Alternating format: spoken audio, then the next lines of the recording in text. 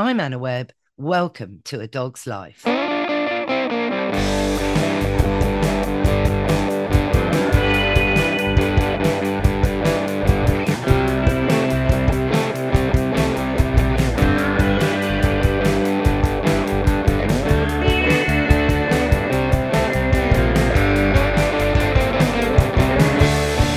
Hey, Mr. Binks, you know how we've got lots of dog training books on our shelves and how I'm always recommending different ones to different people. Well, this is why we're jumping on Zoom now to talk to Deirdre Ryan about her book called Trained Puppies, Don't Bite Children.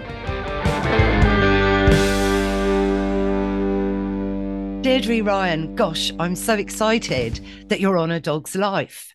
Thank you, Anna. So delighted to be here.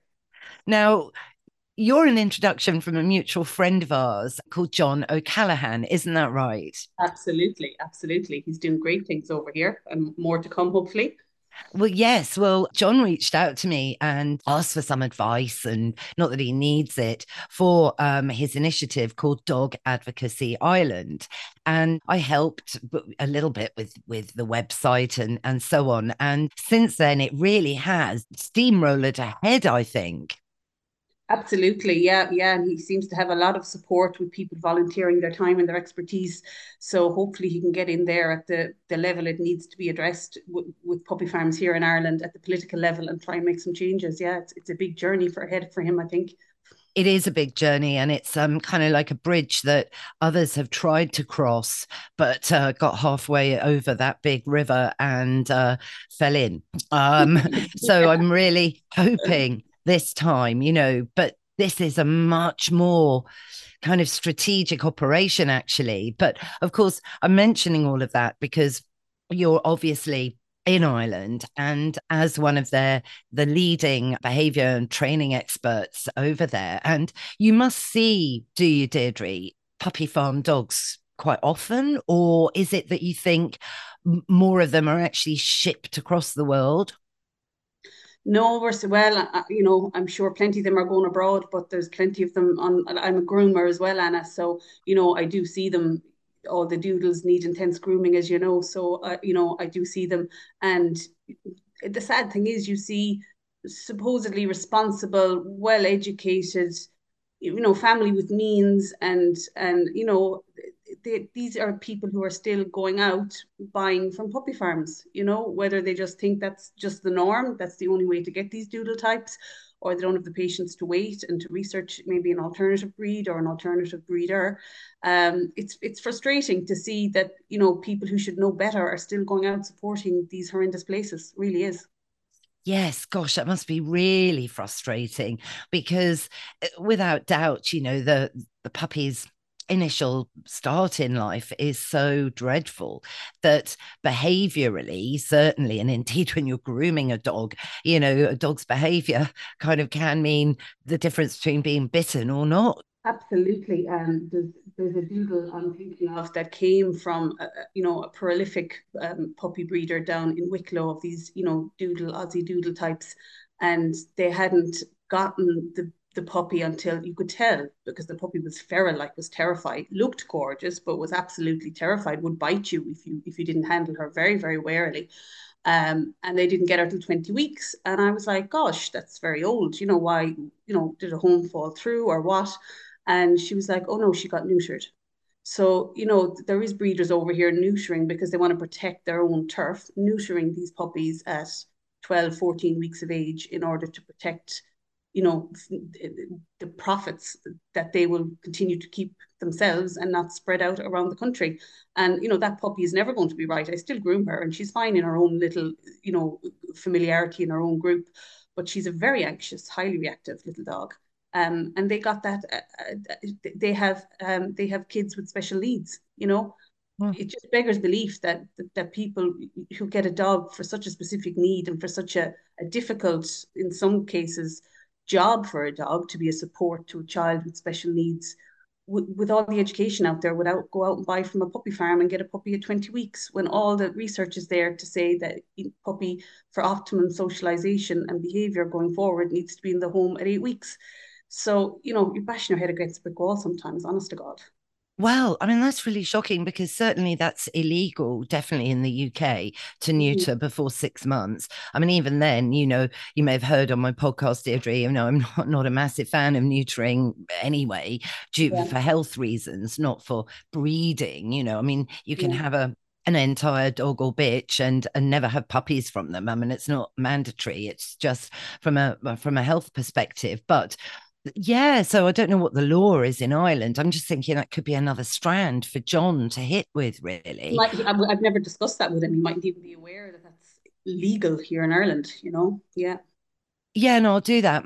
I'll do that. No, anyway, we digress because what I really want to talk about, although this is all I think really interesting to our listeners and hopefully informative, because of all, these dog websites now where people just buy a dog like they buy a Hoover, Deirdre. They put more thought into a Hoover, I sometimes think.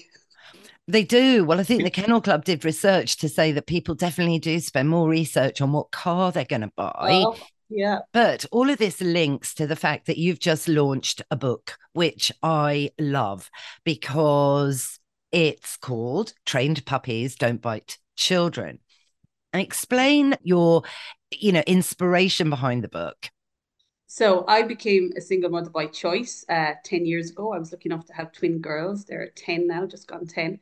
And I was always, I was heavily involved in rescue at the time and had my own dogs and cats and was very much an animal lover. So I think my family were a little bit baffled at the time as to how I was going to cope with, two-legged creatures. I'd only been minding four-legged up until now. So my lovely sister, Maeve, my twin sister, sent me over this book called French Children Don't Throw Food. And it was written by a woman called Pamela Druckerman, who is English, but she had married a Frenchman and was raising her children in France. And she couldn't understand that she was amazed at the difference between the kind of Anglican way of rearing children and the French way of rearing children. And that she said the French, mothers seemed to have they had it together much more. Their whole lives weren't lost in the children, even though they were excellent mothers, but they still maintained a bit of their own identity. The children were well behaved, the houses weren't a mess. So she did all this research and she wrote this book, which became a massive bestseller, and she's written several since. So I was reading this book and I was recognizing traits in it that I did used not just with my children, the girls who were small at the time, but with the dogs. So, most of it is common sense, but like one of the things she has is Le Cadre, which is the framework, which, she basically says, have a framework for how you expect your dog to behave. And there will be three or four, maybe really strict rules, but then there'll be leeway, to give your dog a little bit of sense of making their own decisions, enjoying themselves. Sensory pleasures is one of them, which I don't think is as naughty as we think it is. That they dig a hole, smell, be dogs, be the people that they were, the dogs they're meant to be. Things about diet, variety, which you and I would agree on very much so with food, that variety is excellent for dogs. So it's all about setting boundaries, but also respecting the dog in front of you, allowing them to be a dog.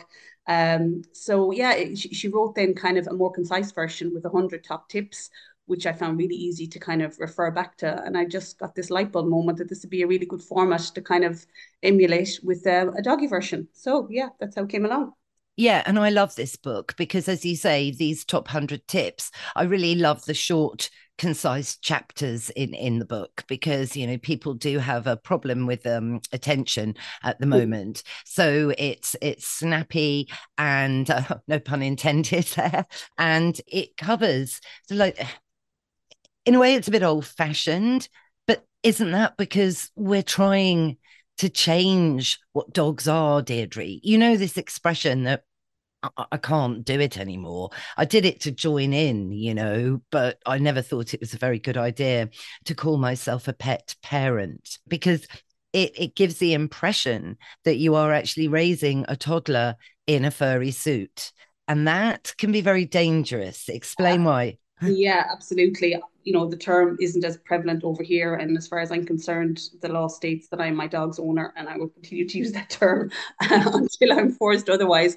But yeah, by reference to your old fashioned, I think on one level that's a good thing because I think we've gotten a little bit lost and a little bit, we've overanalyzed, I think, maybe our relationship with our dogs to the point where, you and I will agree on this, the likes of sending them to doggy daycare and, Kennels aren't kennels anymore, they're doggy hotels, and you don't send them to the groomer, you send them to pampering palace and get their toenails done.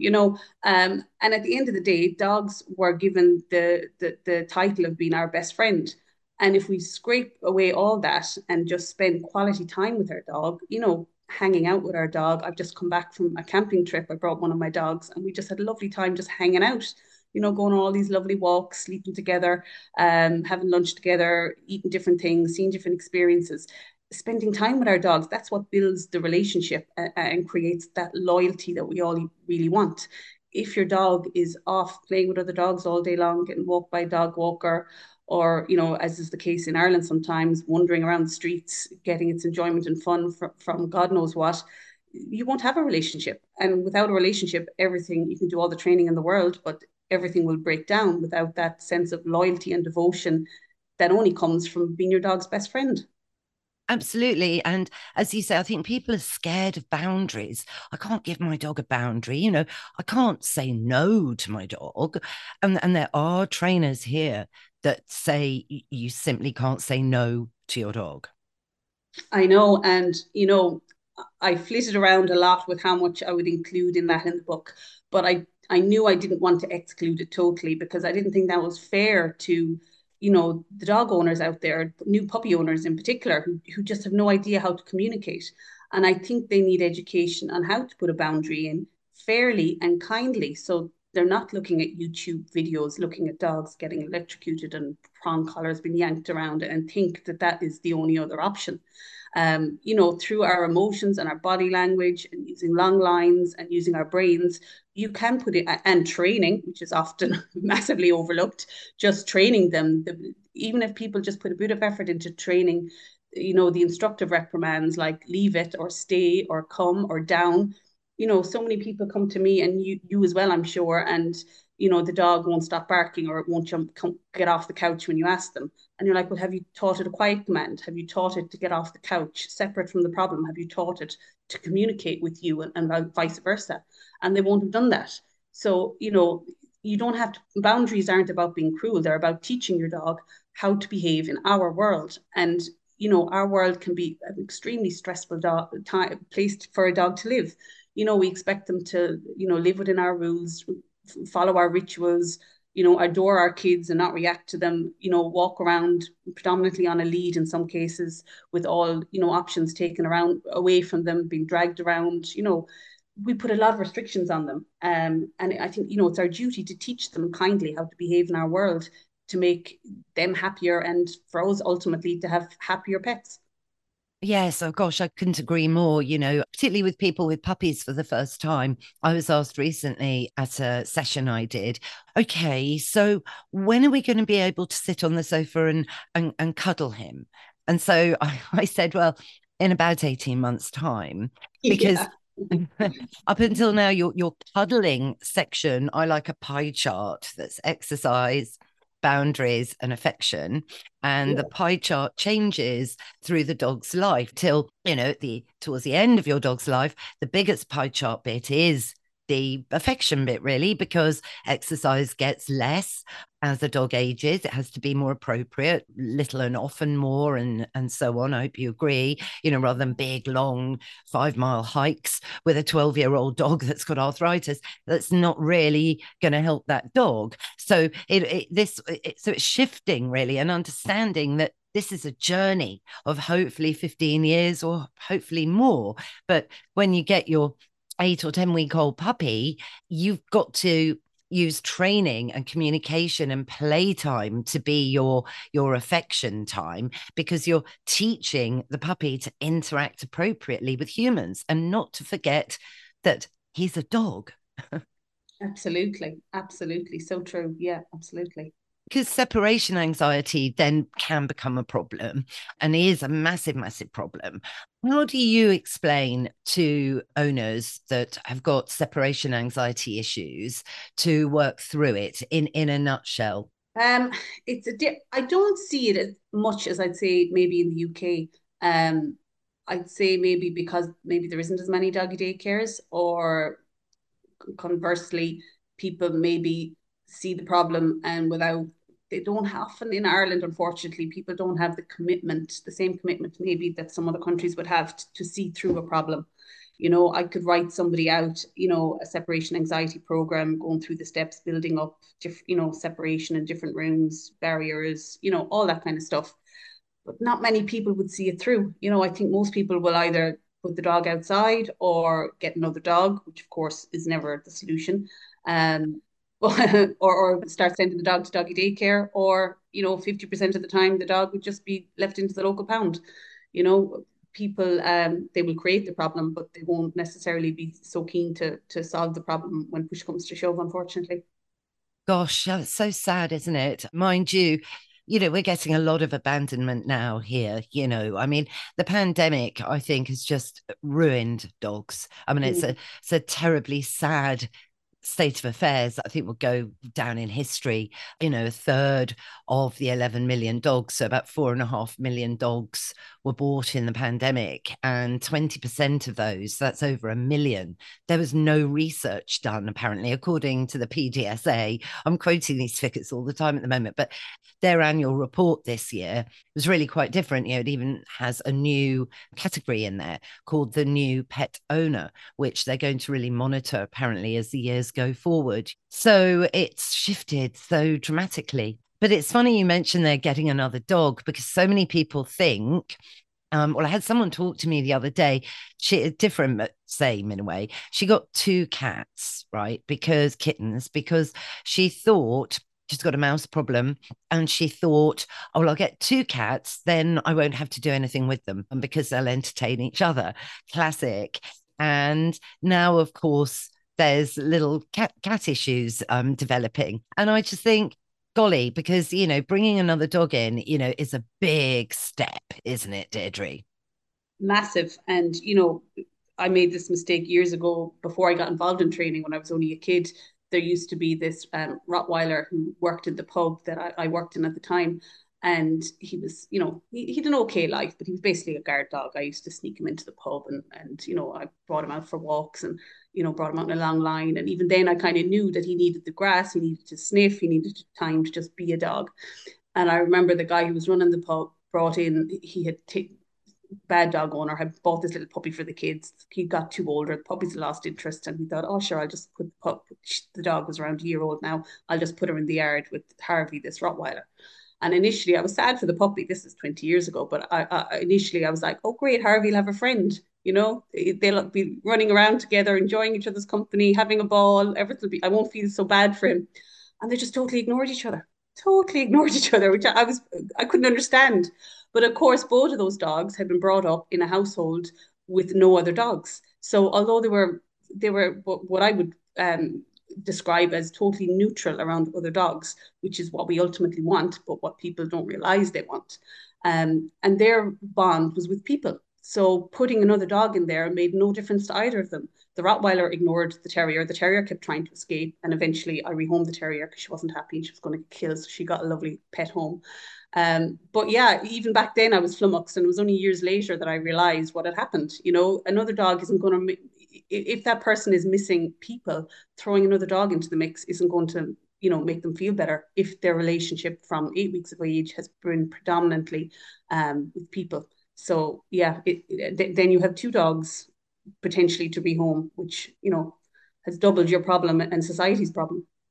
Yes, yeah, absolutely. And there's lots of other complications running a multi-animal household, really. It's a lot of hard work, because there is a hierarchy, and this is where I think a lot of people go, oh, no, gosh, can't talk about hierarchy, but there is. Or have I got that completely wrong, Deirdre? Absolutely. And I think there's a chapter in my book there about it. I have five dogs. They range in age from almost 18 to 3. Well, almost 3. They'll be 3 in September. They're all border collies. They're all bitches. The oldest one is neutered. The others aren't neutered. I'd be with you on that. I would neuter unless I had to. Um, and there is a hierarchy. And the 18-year-old, even though she's getting on in years, is a fantastic leader. she is the boss. She doesn't fight. She's never had a fight in her life, but she just has the confidence. If she wants something the other dogs have, she will just go and take it. It's remarkable to see. There's never any aggression. She will just take it. And when the younger dog, well, she's nearly 5 now, Cassie came in, she's a bit of an upstart, and she did try a couple of times to, take what Maggie, the older dog, had. I think I described this in the book. And one stage where I had actually given Cassie, I think, the empty of a hummus container or something like that. And I left the room, and Maggie, saw it and thought, well, this is my house, that's my hummus container, and went over and just took it off her. No aggression, just took it off her. But Cassie decided to, argue over over the hummus container, which was her right as a young, adolescent Yeah. dog. And yeah, and my instinct, your natural instinct would be to berate maybe the older dog, say, "Oh, that's not yours. I gave that to Cassie," and give it to Cassie. But I knew that Cassie was at a tricky age where she was going to potentially want to challenge this older dog. And I needed to show my support for the existing leader in the household, which was Maggie. So I gave Maggie the container, and I kind of verbally reprimanded Cassie. It didn't hurt her or shouted or anything. I just went, "Oh, don't do that." And I hunted her into the other room and closed the door, and I let Tilly or Maggie enjoy the hummus container. And to anyone else, that might seem unfair because I'd given it to Cassie, but there hasn't been an issue with them since. And like Maggie's 18, Cassie is 5, because Cassie knows that Maggie has me to back her up and she won't try anything. They have the odd little growl, but she won't try anything because she knows I have Maggie's back. If she didn't know that, things could have escalated into an actual fight, and damage could have been done. So I wasn't prepared to do that. I was protecting my older, confident, very confident dog in her place in the household. And that's why things are reasonably fine within the household. There's never been a fight between any of the dogs. But I've spent the time as well building my relationship with each of them separately. So, hand on heart, I could take any of those dogs away from the other dogs, take them away for a week, go on a holiday, put them in kennels, and they'd be fine because their relationship is with me before each other. And that's where people can get it wrong with these multi-dog households. They allow the dogs to be more important to each other than the owner is to each individual dog, and that's when chaos will ensue. Yeah, gosh, I know it's so right, and it is about rewarding the right one. Yeah, I won't go into it now, but I once did reward the wrong dog, the younger dog, and yeah, and I trained a very difficult situation that was ongoing and needed a huge amount of management on a daily basis. It's interesting, isn't it, to be talking a little bit like Harvey the Rottweiler grew up with a lot of people. So he wasn't interested in the terrier, which is, as you say, ideal. But so many people kind of focus on thinking that their dogs need to rush around and play and go hyper berserk with other dogs running off lead and rolling and playing and so on, that's their socialization. Yet focusing on doing calm meet and greets with random people on the pavement. When I say random, you kind of get them the idea that they're a nice person and they might be interested in, doing a little training session with you on the pavement, to lighten their day as well, But I've seen quite a few dogs recently that, partly because of the pandemic, so going back to all of that, simply didn't have any opportunities to either get to know other dogs. But with people, at the end of the day, the buck stops with you big time legally if your dog bites another human. Yeah, yeah. I was dog training out on the Aran Islands there last Sunday. It was my second time going out to this group of puppies. The local bitch and the local dog had relations, and there was a litter of puppies, and 5 of them stayed on the island. So rather than them going and getting help individually to potentially Galway or Clare, they invited me out, which was lovely. And the second time we went out, this older dog joined. It was a Sprolly. And she was all anxious about whether the dog would disrupt the other puppies or, be a nuisance or whatever. And I was a bit anxious as well, because the other dogs kind of knew each other. But it was the most beautiful. I kept saying to them, this is what you're aiming for. He had the most beautiful body language, and he loved people, but he was just he was really relaxed. He was watching the other dogs, but he would pick up on their body language and back away at the slightest sign of worry and just ignore them and do all these. He just had the most wonderful energy about him. And he was a lovely example that I could say to these other puppy owners, you might think you want a dog who sees another dog and throws themselves at them in joy and runs around playing. And I can see the attraction because you come home when your dog is tired. But I promise you, this is what you want. You want this dog who sees other dogs, totally relaxed body language, low set tail, prick the ears, he would go and have a quick sniff or not. He wasn't bothered. I was like, this is exactly what you want. Um, so people don't know what they want, and you know, unfortunately, you hear dog trainers over here in Ireland. I heard one on the radio the other day, you know, promoting doggy daycares as ways to socialize your young puppy, which you know a lot of people think would make sense because you view socializing from a human point of view as you all going to the pub, hanging out, having the crack. But you know, I think the word socialize, a lot of trainers would agree, if that was just cancelled out in the dog training world, and you know, changed to I do TTI, teach to ignore, because that's ultimately what you're trying to do. And there becomes a time in your child, in your dog's child, in your dog's upbringing, you know, where you flip a switch from socializing and making them friendly with everything in the world to when they're about 4 or 5 months to saying, right, now that you're okay with people, you've met lots of people, you know they're not a threat, you've met a few dogs, you've seen trains, trucks, all the things. Now you need to work more towards being totally neutral in the presence of these things. And people don't get told that. They just seem to, or just seem to cling on to the whole social aspect of, you know, bringing your dog out and about in the world and habituation, and forget about the whole ignoring part. And you know, I'm always baffing on about it, as you probably are as well. Um, but yeah, it's tricky. It's tricky because it's not talked about as much. Just teach your dog to be calm and ignore everything. It's not so Yes. much, is it?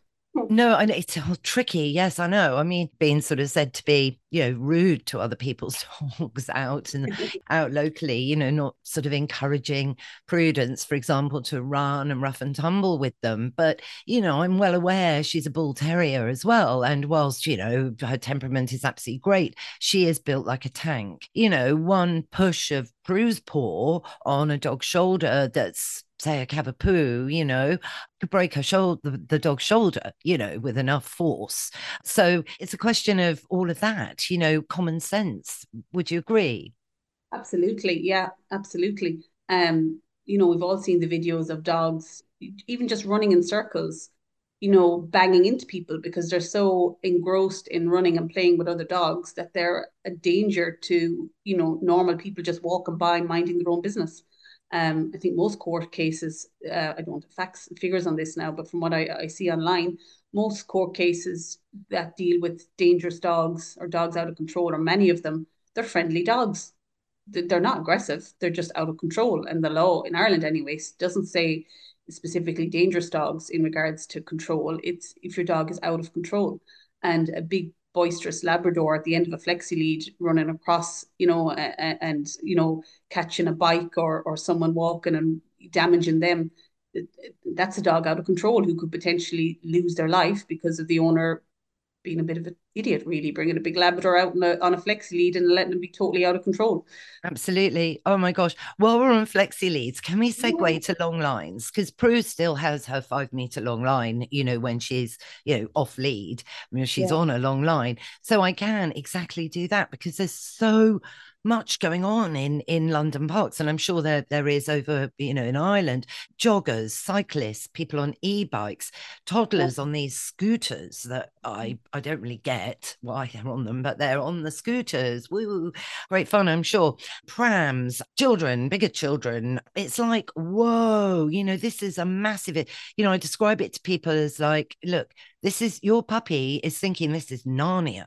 It's like, wow, and right, you need to literally rein them in and have control because Prudence, she is built like a bolster, could trip a jogger up really easily, and then anything could happen. And that's never happened, and touch wood, it never is going to happen. But I have to be mindful for it because Prudence follows her nose and is oblivious. She runs through other dogs' poo because she's oblivious. She's got a scent and she's following that scent. Do you know what I mean? So long lines can work really, really well, can't they? And definitely not flexi leads. Oh yeah, I swear by long lines. Absolutely swear by them. And I remember years ago, before I really got involved in too much training, my first dog, Oscar, he was a mix between a lab and a boxer. And I'd just been to John Rogerson courses. I know you were a fan of the late John Rogerson as well. He was a massive influence on my life and my career. He introduced flexi leads, and I'd come home from a course and I was all gung ho. And he was on a flexi lead, sorry, flexi lead, no, long line, long line.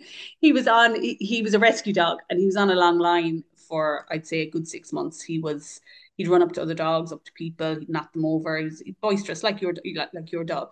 And I remember I came to a point where I went, oh my God, it's worked. He's fantastic. He has a recall in every scenario, whatever the distraction. He's wonderful. And it was at maybe 8 meters, maybe, or 6 to 7 meters at this stage. And I was like, right, the day has come now. We can just take it off. So I took off the long line, brought him to the local park. And no joke, it was like all the previous 6 months training had just fallen out of his head and splattered all over the floor. he Oh no. just he went totally, just totally ignored me. He was running up to other people, running up to other dogs. I was just flummoxed. And of course, I'd forgotten one bit of the training and advice from John is that once you get to a standard that you're happy with, then you need to gradually decrease you and the dog's reliability on the long line. So, put the long line back on, did a couple of weeks more training, and then every week I cut a meter off the line.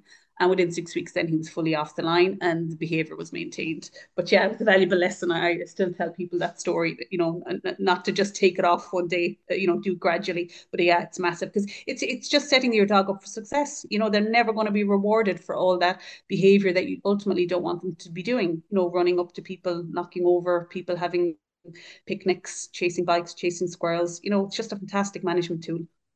Really is, and so simple, so simple. But you've really channeled all this fabulous energy, and love for dogs into lots of competition work, which I just wish more people would get involved with. Agility, for example, which I know you do to a very high level. It's hard in London because there aren't that many sort of agility places, but there are some. But 20 years ago, that's what people were more likely to do with their dogs, find places to go and do activities to channel a dog's energy and natural behaviors in a controlled way with like-minded people, with experienced instructors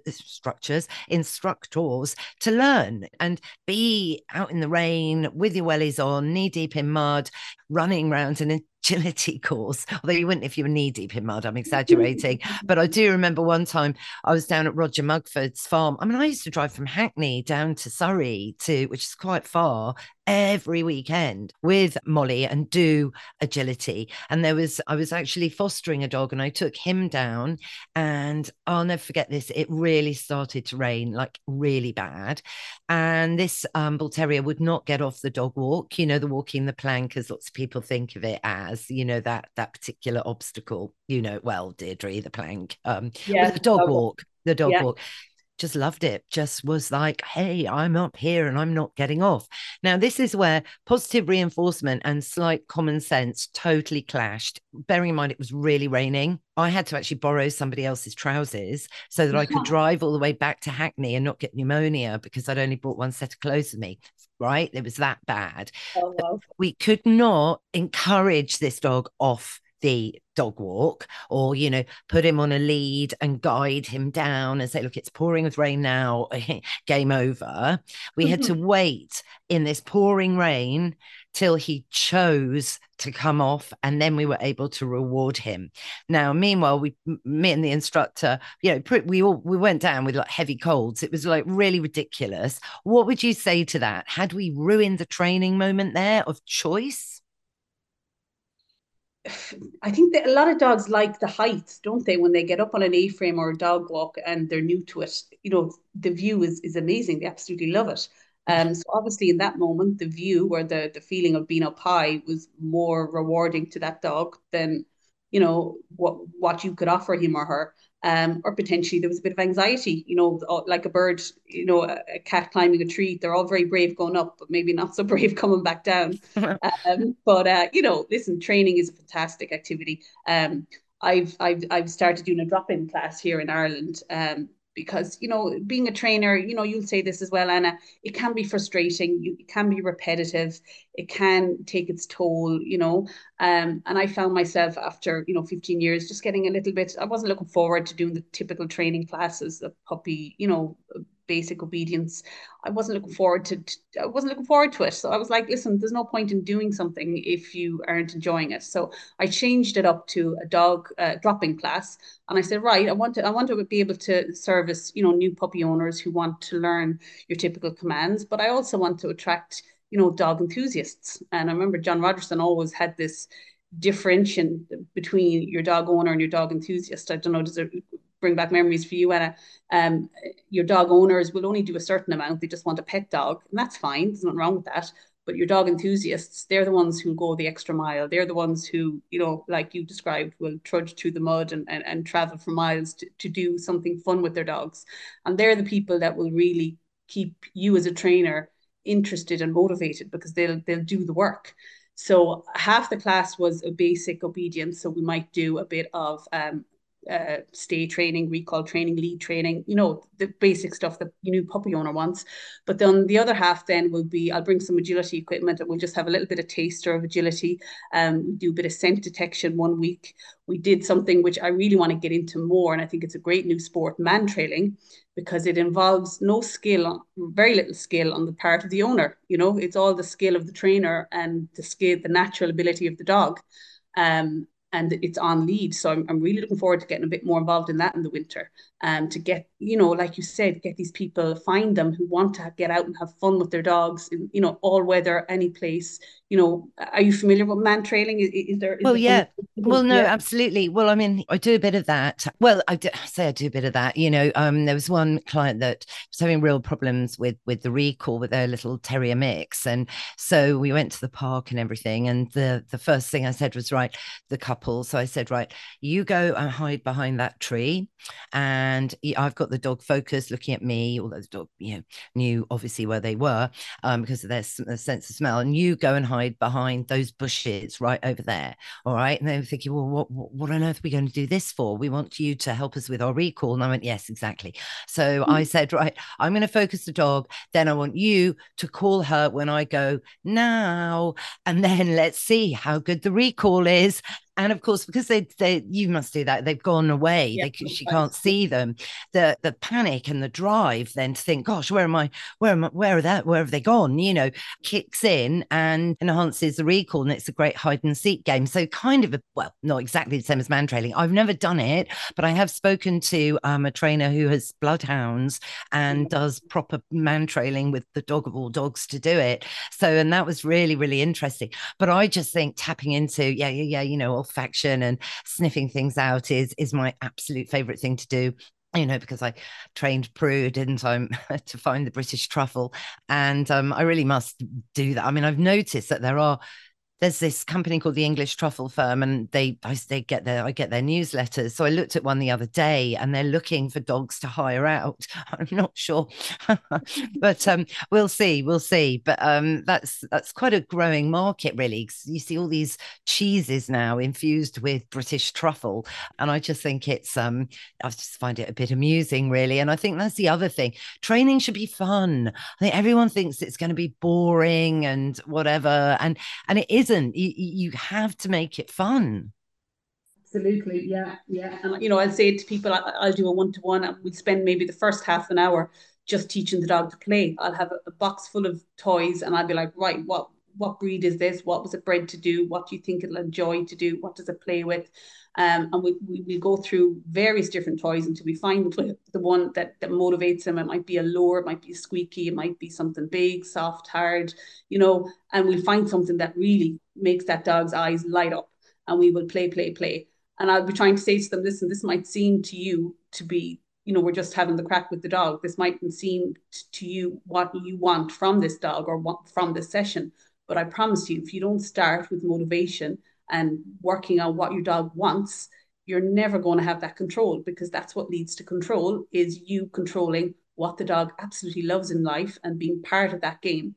And yeah, I'm just continuously trying to get that into them. And actually, one of the ladies on Inisheer, she said she had one of her little pups. She said she couldn't believe that when she brings her ball out on the walk, that even if she's just holding the ball, her little pup will just ignore all the tourists. She'll walk past the horses off lead, ignore other dogs. Once she has a ball in her hand, the dog just totally ignores everyone and is totally focused on her. She said she couldn't believe she never thought of doing that. So to have those little breakthroughs is wonderful, because that dog will now have a life where he'll have off-lead freedom on a beautiful island without being a nuisance to people, and will be a happier dog and a happier owner. So it does feel good when the penny does drop. But some owners can find it hard to grasp, I think.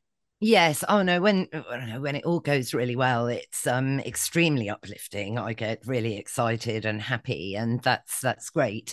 And it's great sometimes to be sort of a bit of a detective, really, with older Yeah. dogs thinking, I wonder why you're doing that, and then going back a few paces. So it's fun, and that's what it should be, really, or a challenge sometimes, Deirdre. But oh gosh, again, we must just plug the book because you know I love it. There's so many dog training books out there, and I'm going to recommend this one, more and more actually. And I've spoken to a couple of people like Sue Evans, who's one of my great mentors, about this book already. She's up in Shropshire doing her dog training handler course. Okay. So it's where dog trainers are actually learning how to train the humans to train the dogs, if you see what I mean. So becoming actual training the human side of things, Yeah. as well as training. So it's all actual dog trainers who are there learning how to handle classes, something I really, really want to do. But Yeah. it's Me just too. finding cover for Prudence really is one of my big worries, and obviously cover for Gremlin, my cat, although sadly he's passed recently, so he's no longer a problem he's never a problem, he was never a problem, but finding the right person to look after him was a problem because I'm ridiculously fussy. I'm rightly so. Someone said to me once, well, surely Annie could just find someone to look after the dogs. I'm like, do you really know what you've just said? It's like, no, I can't actually. It's like, have you gone mad? Oh, anyway, but Deirdre, look, I really, really would love to touch base again, to be honest with you, and catch up and particularly link in a bit more, perhaps talking about Dog Advocacy Ireland and the progress there, because I do feel if only puppy farms could be stopped, right, then I know it sounds weird, but less people would be able to have dogs because they wouldn't be able to buy dogs because there wouldn't be any for sale on the internet. Because obviously, responsible breeders would never sell their puppies on the internet, and there's a waiting list. And people who do it correctly are very, very fussy about who has their dogs. So, and it would mean to less abandonment, and the whole picture would be better. Yeah, it goes without saying. I think it was a backward step when they actually legalized, puppy farms and got them to have licenses. No breeder worth their salt, I think, would have anything more than 10 breeding bitches at any time. And even then, that would be a full-time commitment for probably 2 or 3 people. Um, yeah, it beggars belief. And I don't see it changing anytime soon, unfortunately. But thankfully for John, he knows what he's doing. He worked in the public service industry. He knows how these things work behind the scenes, and fingers crossed he'll be chipping away and more people will get involved. Because it really is just shocking that it's still going on. Really, utterly shocking. Yes, indeed. Well, let's regroup and talk about all of that in more detail.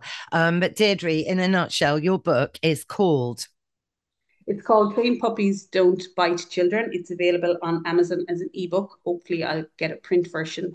The first print version was sold out, so hopefully, I'll get another print version going through Amazon maybe in September. I also have an online dog training course. If you go to my website, deardogcare.ie, it's called Zen Your Dog. And if you sign up for my brutal email, because I haven't done an email in about 3 months, but if you sign up for my email list, you will get the first lesson free. And that is all about motivation and body language, and has a whole lesson there on luring as well, and videos. So that's a free lesson there if anyone wants to go and have a look. Zen Your Dog on deardogcare.ie. Gosh, that's brilliant, Deirdre. Well, look, thank you. Thank you so much for joining us today. And I really, really, really want to keep in touch. Thank you. Cheers. Bye. That's our show, Mr. Binks. What did you think? Yes, I think it is really interesting when you recognise that you're a dog and I'm a human. What's that? Yes, you're right. It's time for Woof of the Week. It might sound old-fashioned, but spending time with your own dog, walking, grooming, training, socialising, really pays dividends. Then the sky's your limit. Well, I hope you all enjoyed it. If you did, go on, rate and review the show wherever you tune into your podcasts. Thanks again, of course, to Deirdre Ryan for joining us today and talking about her book, Trained puppies don't bite children. Thanks, of course, to Mike Hansen for all the music and the production as ever. What's that, Mr. Binks? You're right. We will be back in your feed next Sunday. So go on, subscribe. It's free. And that way you'll never miss another show. Bye for now.